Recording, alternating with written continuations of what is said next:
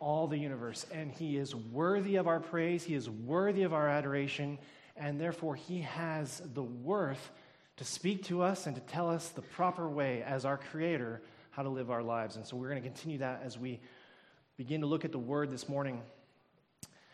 We have, over the last 3 weeks, been talking about the church, the nature of the church, what we would call the doctrine of the church, or ecclesia. It's the fancy word that theologians and guys that go to seminary use to describe what we're talking about.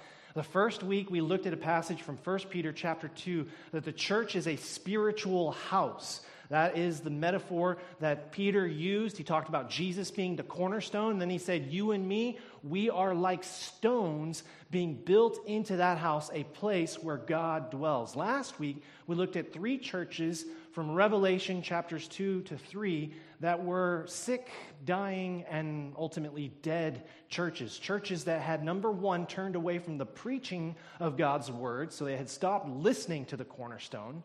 They were churches that, as a result of having turned away from the Word, they had started living a lifestyle that was contrary to what the Scriptures clearly teach. They had begun to live a compromised moral lifestyle. And then ultimately, the end result of all of that, the fruit was that, as we come to that last church, it had forgotten the gospel entirely. And so it was described as a dead church, which reminds us that as living stones being built together as a spiritual house for God to dwell in, we always have to hold, number one, to the Word of God. We always have to strive to the best of our ability with the power of the Holy Spirit to live faithful lives that are obedient to the Word of God.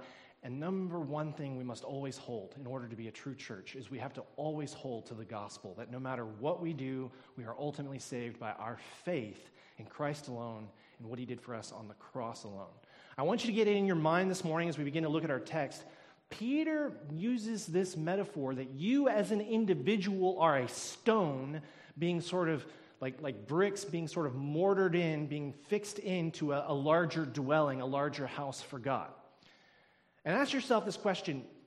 Peter, as he's writing 1 Peter and using that metaphor, you're a living stone being built on the cornerstone.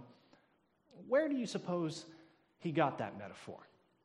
Where do you suppose that came from? We're going to see that as we look at the text this morning. Before we dig in, we need to ask God to help us to understand with his Spirit. So let's ask him to help. Father, we thank you that you're here now with your Spirit as you indwell each of us who have trusted in you. We thank you, Lord, that we have the gift of the Spirit. He is our true teacher. He opens our minds to understand and to believe what it is that you are saying to us in your word, Lord. We just thank you for that. Lord, we're going to see some things this morning that will confront us, particularly in the way that we tend to think about church in the 21st century. I pray, Father, first of all, that you would help us to be humble, that we would not be so attached to our ideas of what church ought to look like, that we're incapable of humbly hearing your truth proclaimed here in this text before us this morning. So first, Lord, I pray that you'd humble us. Secondly, Lord, I pray that no matter how difficult this passage is that we're about to encounter, that you would enable us to receive it by faith. And lastly, Lord, we pray, God, that you would help us to change our lives, to live as a church according to the prescription that you have laid out for us in your word. It's in Christ's name that we pray. Amen. A number of years ago, as I was in seminary, I heard a lecture that was given by an individual by the name of Mark Dever. He began his lecture with this shocking statement. This is how he began. If you are not a member of the church you regularly attend, you may very well be going to hell. Whew. Now that was a shock statement intended to get our attention, and I'm just asking you this morning as you're sitting here, do I have your attention? I'm sure I do. Now, Pastor Dever, he pastors a church in Washington, D.C. He went on to clarify exactly what he means. Salvation, first off, let's be very clear about this. Salvation is always a result of your placing your faith and the totality of your hope in what Jesus Christ did for you on the cross. We all affirm that. The question is, when we place our faith in Christ, the transformation that takes place in our heart, what does a transformed Christian look like? What sorts of commitments does a transformed Christian make? Now, as a seminary student, we are all passionate to go out and eventually take a position as a pastor in a church, and we all have different ideas and notions on how we're going to do it, how we're going to be better than the pastors we grew up under, and the traditions that are basically sacred cows that we're going to get rid of, and the new things we want to start and the new things we want to do. And we're all filled with idealism and vigor. And I have to tell you, honestly, graduating class of 2006, that was my graduating year. Graduating class of 2006, none of us thought that church membership was something important. That it was just some shoddy tradition baked up by churches of yesteryear. But one of the things that I've become increasingly convicted of is that the Bible everywhere, in the New Testament particularly, speaks of belonging to a church family. And that's exactly what Jesus talks about here.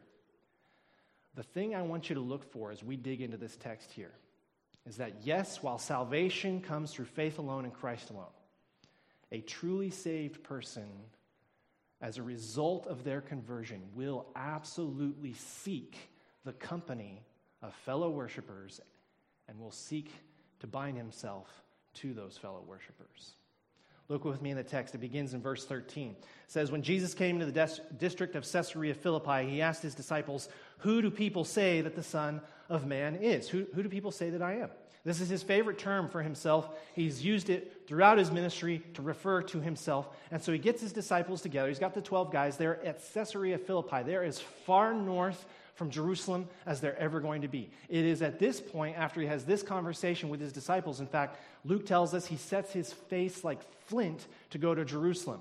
And he begins making it explicitly clear to these guys, the Son of Man has to go to Jerusalem and be crucified, and on the third day he will be raised. But before any of that happens, he poses the question, who do people say that the Son of Man is? It sounds like a very good sort of intellectual debate, like an intellectual conversation. The various scholars and the various critics and pundits, the ones that are debating about me, what's the going theory? What's everybody saying? Who do people think that I am? And he's asking an identity question.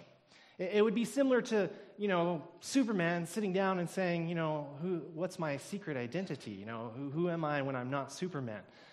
Or Batman alluding to, or I should say Bruce Wayne alluding to who he might be when he's a superhero and he's not a filthy rich millionaire, right? Who is Jesus? What is the secret identity? Who is he really? And he starts by saying, who do other people think I am? Okay? And here's their response. They say to him, verse 14, some say John the Baptist, others Elijah, and others Jeremiah or one of the other prophets. You could be a prophet, you could be one of the great prophets of old come back from the dead to preach to us. Any of those things are possible. And that's what the people out there are saying, that you're a really good prophet come back from the dead. Now, Jesus is going to make it very pointed, setting all the analytical conversation aside, setting all the punditry aside, all the commentary, social commentary. He asks them a pointed question, who do you say I am? Where do you hang your hat? Am I just a prophet, even a really great prophet from of old? Who do you say I am? And Peter's response, verse 16, you are the Christ, the Son of the living God. Now, you and I, most of us here, we've been going to church our whole lives. That's sort of the obvious conclusion for us at this point. If Jesus is to pose the question to you and me, who am I? We're going to say, you're Jesus. You're the Son of God. You're the Savior of the world. You're the Messiah. You're the one that takes away our sins, that imputes your righteousness to us and makes us holy before the eyes of God. We would say that in a nutshell. It's not so clear to these guys. Can I get a little bit more volume, Lydia? Thank you. It's not so clear to these guys. They have all the Old Testament scriptures that prophesy of the coming Messiah. It talks about him being a suffering servant, but it also talks about him being a conquering king. And while Jesus undoubtedly is going around and performing miracles and healing people and taking away their diseases and casting out demons and doing all those wonderful things, while he is undoubtedly serving the people of Israel, they're also looking for somebody who will be a conquering king. And Jesus doesn't exactly fit that description just yet. So for Peter to say this statement, knowing that there are many scriptures which would identify Jesus as the King, the coming Messiah. There are also many other scriptures that he hasn't fully satisfied. He steps out in faith. He says, "You are the Christ." Now, that is a stretch because Peter is biblically minded. He is grounding his ideas of who Jesus is and who the Messiah is and what that ought to look like based on the scriptures. And while Jesus undoubtedly fulfills a lot of them, he hasn't fulfilled all of them yet. So how did Peter come to this understanding? How did he become so convinced and so sure that Jesus was, in fact, the Messiah? Jesus gives us the answer. He says, "Blessed are you, Simon Bar-Jonah, Simon, son of Jonah. Flesh and blood has not revealed this to you." Okay? Didn't matter which synagogue you went to. It didn't matter who your favorite rabbi was. It didn't matter what classy podcast you were listening to on the internet. Nobody told you this except God the Father in heaven. That's what he says. "Blessed are you, Simon Bar-Jonah. Flesh and blood did not reveal this to you, but my Father who is in heaven." Now that's the context to what Jesus is about to start talking about, which is the church. This is the first time the word is ever mentioned in the New Testament. The context of any discussion about the church comes down to this. First, you got to know who Jesus is, and you know that because God the Father revealed it to you. With that clearly understood, that Jesus is Lord and King and Savior, and we only know that, we only come to any kind of faith in that as a result of God's working in our heart. Here's what Jesus says. "I tell you, you are Peter," Petros, rock, and he's going to change the word here, and on this rock, he changes declensions. We won't get into all of that today. "On this rock, I will build my church." Now, there is a clear distinction between the way that he addresses Peter and the change in the terms of the rock in terms of how he's going to build his church. Peter has just made a confession of faith in Christ, and the word that he uses to describe "upon this rock" almost certainly refers not to Peter, but to the confession of faith. Okay? He says, "You are Peter, and on this rock, this confession of faith, I will build my church." Where did Peter come up with this idea in 1 Peter that the house of God, that the church is like a spiritual house of living stones being built together? It came from this moment, right here. The word Peter means rock.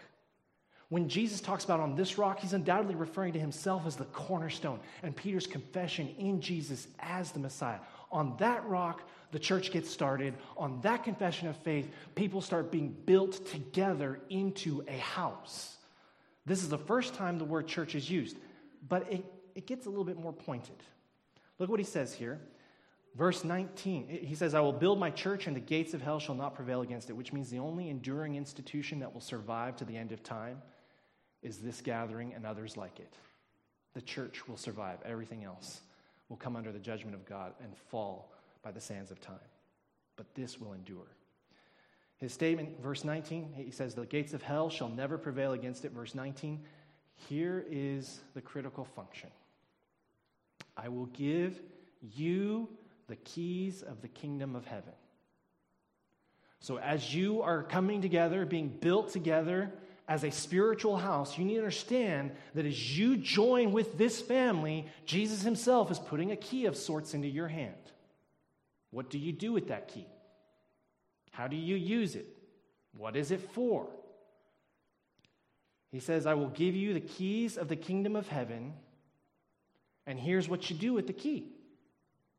"Whatever you," look at this, "bind on earth shall be bound in heaven, and whatever you loose on earth shall be loosed in heaven." Both of those statements utilize a participle which is in the past tense. So to really understand what Jesus is saying here, just going to clarify the text for you. His statement to Peter and the other 11 disciples that are gathered there, "I will build my church, the gates of hell shall not prevail against it." You get the key. And this is the key. Whatever you bind on earth, past tense participle, shall have already been bound in heaven. Whatever you let loose on earth shall have already been let loose in heaven. That's critical to understanding what we do here as a church. That is at the heart of what it means to be a church. Jesus' statement is that you and I have been entrusted with awesome power, the power of life and death. Not that we save people, but that the church has been given the authority to recognize those who have been saved by God. We are called, in recognition of that salvation, to bind them into this church. Or, if we recognize that they're not truly saved, we are called by this text to let them loose from this church. Binding and loosing. You hear that word and you think to yourself, well, what does that really mean? To exercise the keys of the kingdom of heaven, we in this church have to be doing this job of either binding people in or letting people out, loosing them. What does that mean? I want to define the word for you, not according to Webster's dictionary, although Webster's dictionary would define it accurately. I want to show you exactly what this word means from the Word of God. I've got a couple of scriptures I'm going to have thrown up on the screen behind me. The first one I want to show you where this Greek word for binding is utilized comes from Matthew 13:30. Jesus is telling a parable about this enemy that comes into this guy's field and he sows it full of weeds, and he says, you got to bind all the good wheat together and keep it, and you bind all the weeds together and you burn it. Here's the exact statement. Let both, talking about the weeds and the wheat, let both grow until harvest, and at harvest time I will tell the reapers, gather the weeds first, and notice the word, and bind them into bundles. So, in the same way that you'd bind together a bale of hay or bind together sheaves of wheat, Jesus uses this word to talk about binding together the weeds, okay? So whatever Jesus is saying in Matthew 16, the first principle of interpretation, you want to look where that word is utilized, if at all possible, by the same person doing the talking within the same book. And here's the nearest closest reference. When Jesus is using this word binding, he's talking about some sort of a coming together, being wrapped together, being literally bound together. That's what he's saying. But we find this elsewhere in the Gospels and throughout the rest of the New Testament. John 11:44. Again, there's a man that has passed away, and he's been wrapped with burial cloth. In John 11:44, it says, the man who had died came out, his hands and feet bound, or depending on your translation, wrapped, same Greek word, wrapped with linen strips. Something had been wrapped around him, burial clothes. It's this idea of this coming around, this joining together, this being tied together sort of idea. It can also be utilized, it can be translated chained. Mark chapter 5, verses 3 and 4, talking about the Gadarene demoniac. It says he lived among the tombs and no one could, notice the word, bind him anymore. They tried to tie this guy up. He's clearly possessed by a demon. They tried to bind him even with a chain, for he had often been bound with shackles and chains. And so they tried to do that, and he kept breaking that off, so they didn't try anymore. But he wrenched the chains apart, and he broke the shackles in pieces. And perhaps most significantly, when we talk about this idea of binding, particularly as we're talking about it within the context of a church, we're talking about relationships. Notice how Paul uses it in Romans chapter 7. For a married woman is bound by law to her husband while he lives. But if her husband dies, then she is released from the law of marriage. When Jesus says in Matthew chapter 16, I will give you the keys of the kingdom of heaven, and whatever you bind on earth shall have been already bound in heaven, not that we grant salvation, God grants salvation. And whatever you let loose on earth shall have already been let loose on in heaven. He is not talking about a casual sort of affair. He is not talking about a bunch of people who get together and hang out every once in a while. He is talking about a more formalized relationship where we are called upon to recognize, to scrutinize, and recognize whether or not a person's profession of faith in Christ is legitimate, and if it is, to join them into our church family. One of the ideas that I had in seminary is that membership is nowhere a biblical concept. You don't find the Apostle Paul in any of the New Testament letters saying, you really need to think about joining the church. You don't find him saying that because it is everywhere assumed. What you find if you carefully read the New Testament is that it is a foregone conclusion based on Jesus' initial teaching of the church, is that when people get saved as a result of their conversion, they will naturally seek out fellow worshipers. They will naturally seek to intertwine their lives into the other people's lives who are also worshiping Christ.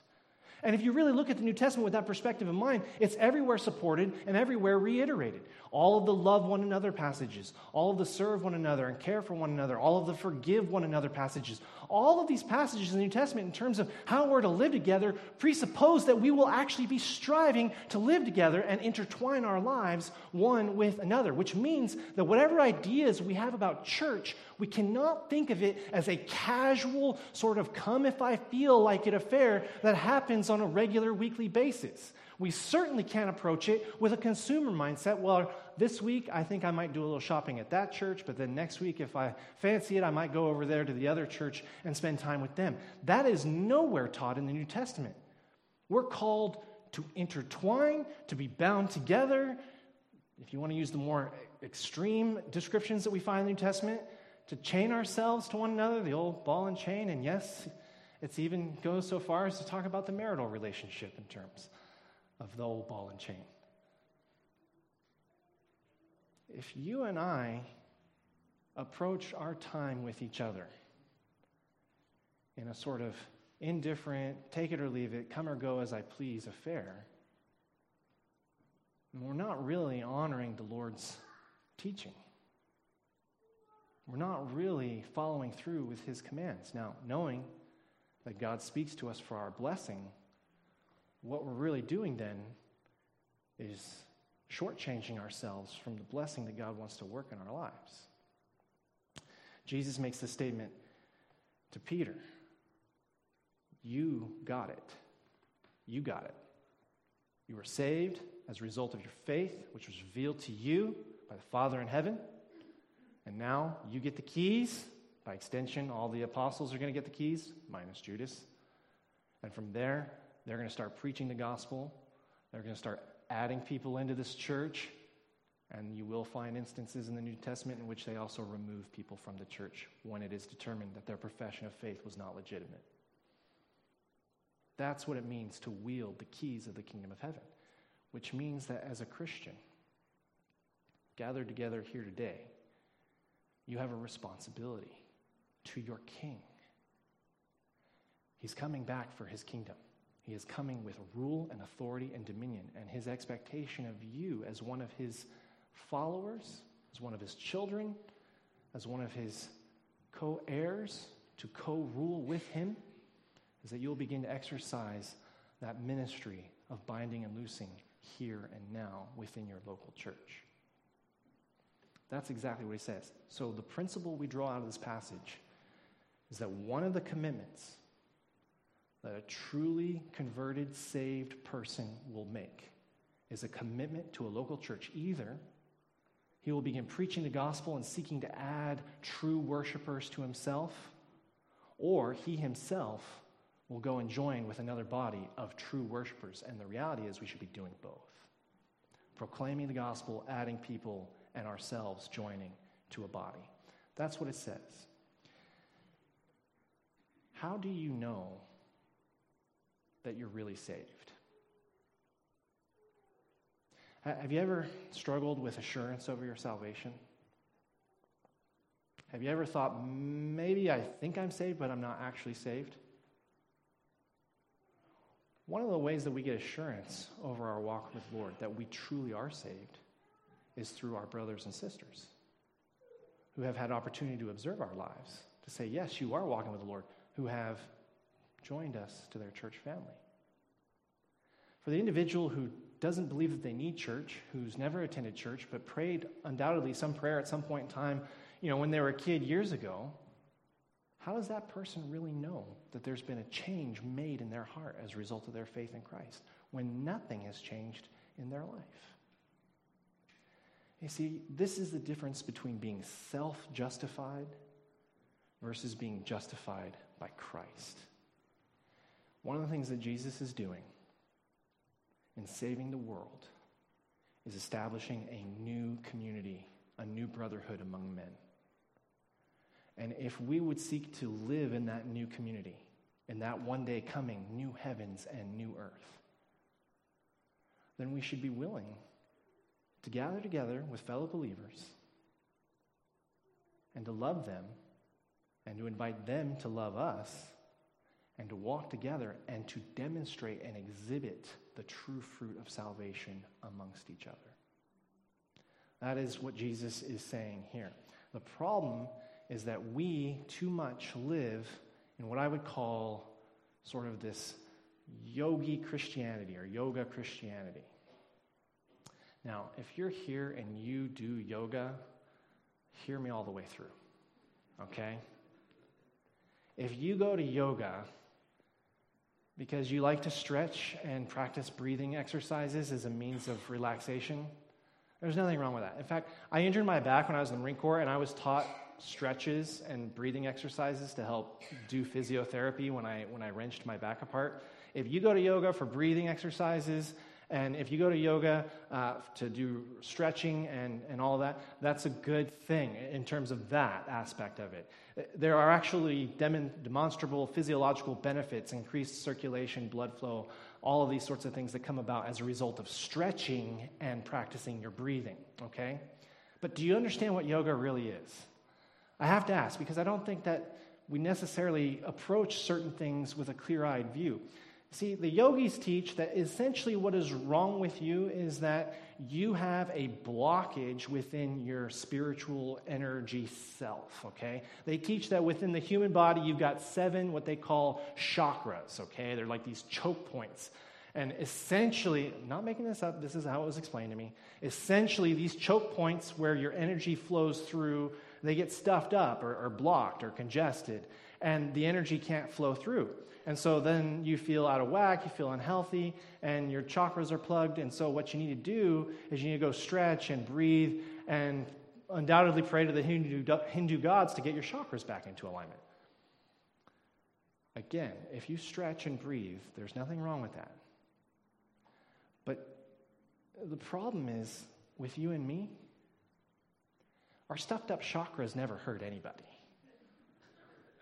Seriously, hear me all the way through here. First off, I don't think you have a stuffed up chakra. Why? Because the Bible never mentions anything like that. Your stuffed up chakra, if there is such a thing, never hurt anybody. You know what the problem with the world is? The problem with the world is me. The problem with the world is you. The problem with the world is not that I have some sort of constipated chakra on the inside of me. The problem with the world is that I willingly sin against other people. I naturally desire, as a result of my sinful, depraved heart, I want to slander people, I want to gossip about people, I want to lie to other people, I want to deceive, I want to manipulate, I want to cheat, I want to steal, and if I could get away with it in my sinful state, if individuals irritated me enough, yes, out of hatred, I would seek to murder people. That's the reality, is that you and I are wicked, that we are depraved. No chakra ever did anything to hurt anyone. Your sinful soul wills to hurt other people. And the solution is not trying to get your body into alignment to get all your chakras lined up properly. The Bible never even talks about those sorts of things. The solution is Jesus Christ dying on the cross for your sins. And while salvation is a one-man job, Jesus Christ himself saving you by what he does on the cross. Edification, sanctification, that is you becoming a better person, is universally described as a community undertaking. It's a group project. It's where you have to put your life into the hands of those around you, and you ask them to put their lives into yours, and you walk together, and you love each other. You take care of each other. You challenge each other. The only way you chip away at those sinful aspects of your soul is if you try to live with other sinful people. Like putting a bunch of really rough rocks into a bag and cycling it around over and over and over again until all the rough edges are chipped smooth. That's what Christ is calling you to do. Why don't we like to join churches? Why don't we like to actually intertwine our lives with those around us? Why don't we want to make that commitment? 3 reasons. Number 1, because we are infected with yogi Christianity. That is, we like to say, I need to make myself a better person, and I get to choose what that looks like. And so I'm going to go here for my stretching and my physiotherapy. I'm going to go there because I like that guy's preaching, but I like to go here because I like to worship there a little bit better. I'm going to take my kid to this other thing entirely. I'm going to go over there, such that our commitments are no longer governed and defined by absolute biblical truth, but our commitments to each other are non-existent, and we engage in individualism and individual consumerism. Number one reason why we don't like to join a church is because we still want to be in charge of all that happens to us. And we still want to have the final say in what we do and where we go and how we worship. Number two reason why we don't join the church is because we are critical of what we clearly perceive to be a flawed body. There is no doubt this is an imperfect gathering. And I would be the first to say that chief among us in terms of his imperfections is even me. I struggle in many ways. The church is a flawed body because it is made up of flawed individuals. And for the individual who doesn't want to go and join with a church family because he perceives it's a flawed body, let's just assume hypothetically that it was perfect. He would be the one that would mess it up. You're supposed to be here because you're broken. Where else would you go? There is no other alternative. It's an excessively critical eye that only points out the faults and the failures of the church, of which there are many. And in doing that, ignores that nevertheless, this is still the family that Jesus died for. This is his bride. I don't know how you are with your wife, but with my wife, I love her. Yeah, sure, we both have faults and failures. And even on occasion, you might point out to me a shortcoming that I have, or maybe if I'm in a really good mood, a shortcoming that she has. But by far and large, I'm going to take exception if you criticize my wife. How do you feel? How do you think Jesus feels when we say to him, I don't have anything to do with your bride because of how horrible she is? This is not the worship of Christ. But really, I think the real reason that many of us don't want to give ourselves over to the church, we don't want to be bound to the church, we don't want to be joined to the church, we don't want to intertwine our lives with the church, is because we're afraid of what might come out.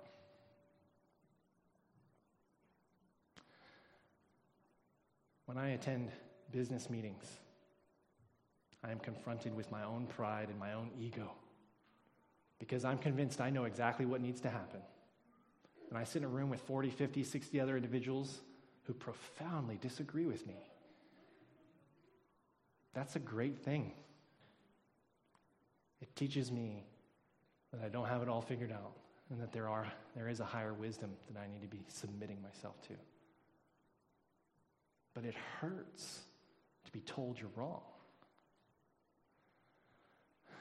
We don't like to join the church because we don't want to be confronted in our own particular failures, because whenever we're told that we fall short, or that there's something we could be doing better, or some other way we could be worshiping God more purely,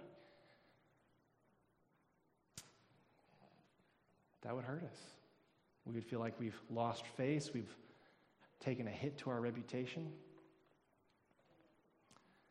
Jesus Christ died on the cross.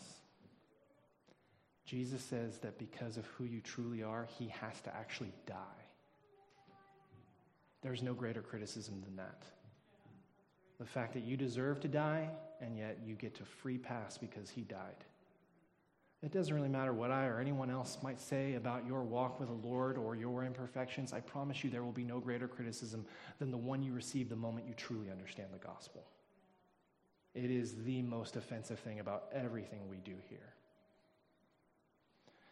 And Jesus, whose opinion is the only one that matters, he says he loves you anyway. Knowing everything about you, understanding every fault, every failure, every shortcoming, Jesus still loves you, and for you, he still goes to the cross. A couple of years ago, and it's still happening, the country of Angola in Africa went through a significant drought, and as a result of that, there has been enormous famine in the land. The United Nations World Hunger Relief Organization, has done just about everything possible to alleviate the starvation that is taking place in Angola. One of the things that they disclosed in terms of trying to alleviate poverty and the starvation and the famine that is taking place there is they are taking seed and they are shipping it to Angola in order for the folks who live in Angola to plant that seed so that they can begin growing crops again. They've dug wells, they've done all kinds of different things to try and alleviate the drought, and now they're giving them actual seed. But the Angolan people have been starving for so long. Do you know what they're doing with the seed? They're eating it. They're taking the sacks of seed, and rather than taking that seed and planting it and sowing it in the ground in order to produce a harvest that they could truly be nourished from, they are so starved and so hungry that they are chewing the seed so that all they get is this little kernel that gives almost no nourishment. When if you could take the time and the patience and have the faith to believe that God is going to make it grow, it could produce a plentiful harvest. I say, preacher, you took a little bit of a right turn there. I'm not sure what this has to do with church. Follow me all the way through. I think that fear keeps us from giving our lives to the church the way that hunger keeps the Angolan people from putting their seed in the ground. There is an amazing blessing waiting if we would take our life and sow it here among one another. But because of our fear over what other people think, we're going to take the single solitary seed of our life and we're just going to keep it to ourselves. And we're going to rob ourselves of the blessing that comes from being committed to one another, from intertwining our lives together. Jesus makes a statement just before the crucifixion. Truly, truly, I say to you, unless a grain of wheat falls into the earth and dies, it remains alone. But if it dies, it bears much fruit. As he's facing the cross, as he's talking to his disciples, do you know what he's saying? Dustin read it earlier. I'm not preaching on it, but you saw the verse. If anyone will come after me, let him deny himself, take up his cross, and follow me. Jesus' statement right here, right before he truly, literally dies on the cross, is, I have to do this. I have to perish. I have to die. If I don't, there's just me. I'm all by myself. But if I die, I'll bear much fruit and I won't be alone. Your life can be kept in a tight fist by yourself. You can do that. But I want you to understand that God's call to you is not that you would keep it like a fist, but that like a seed tightly in your fist, but that you would sow it here.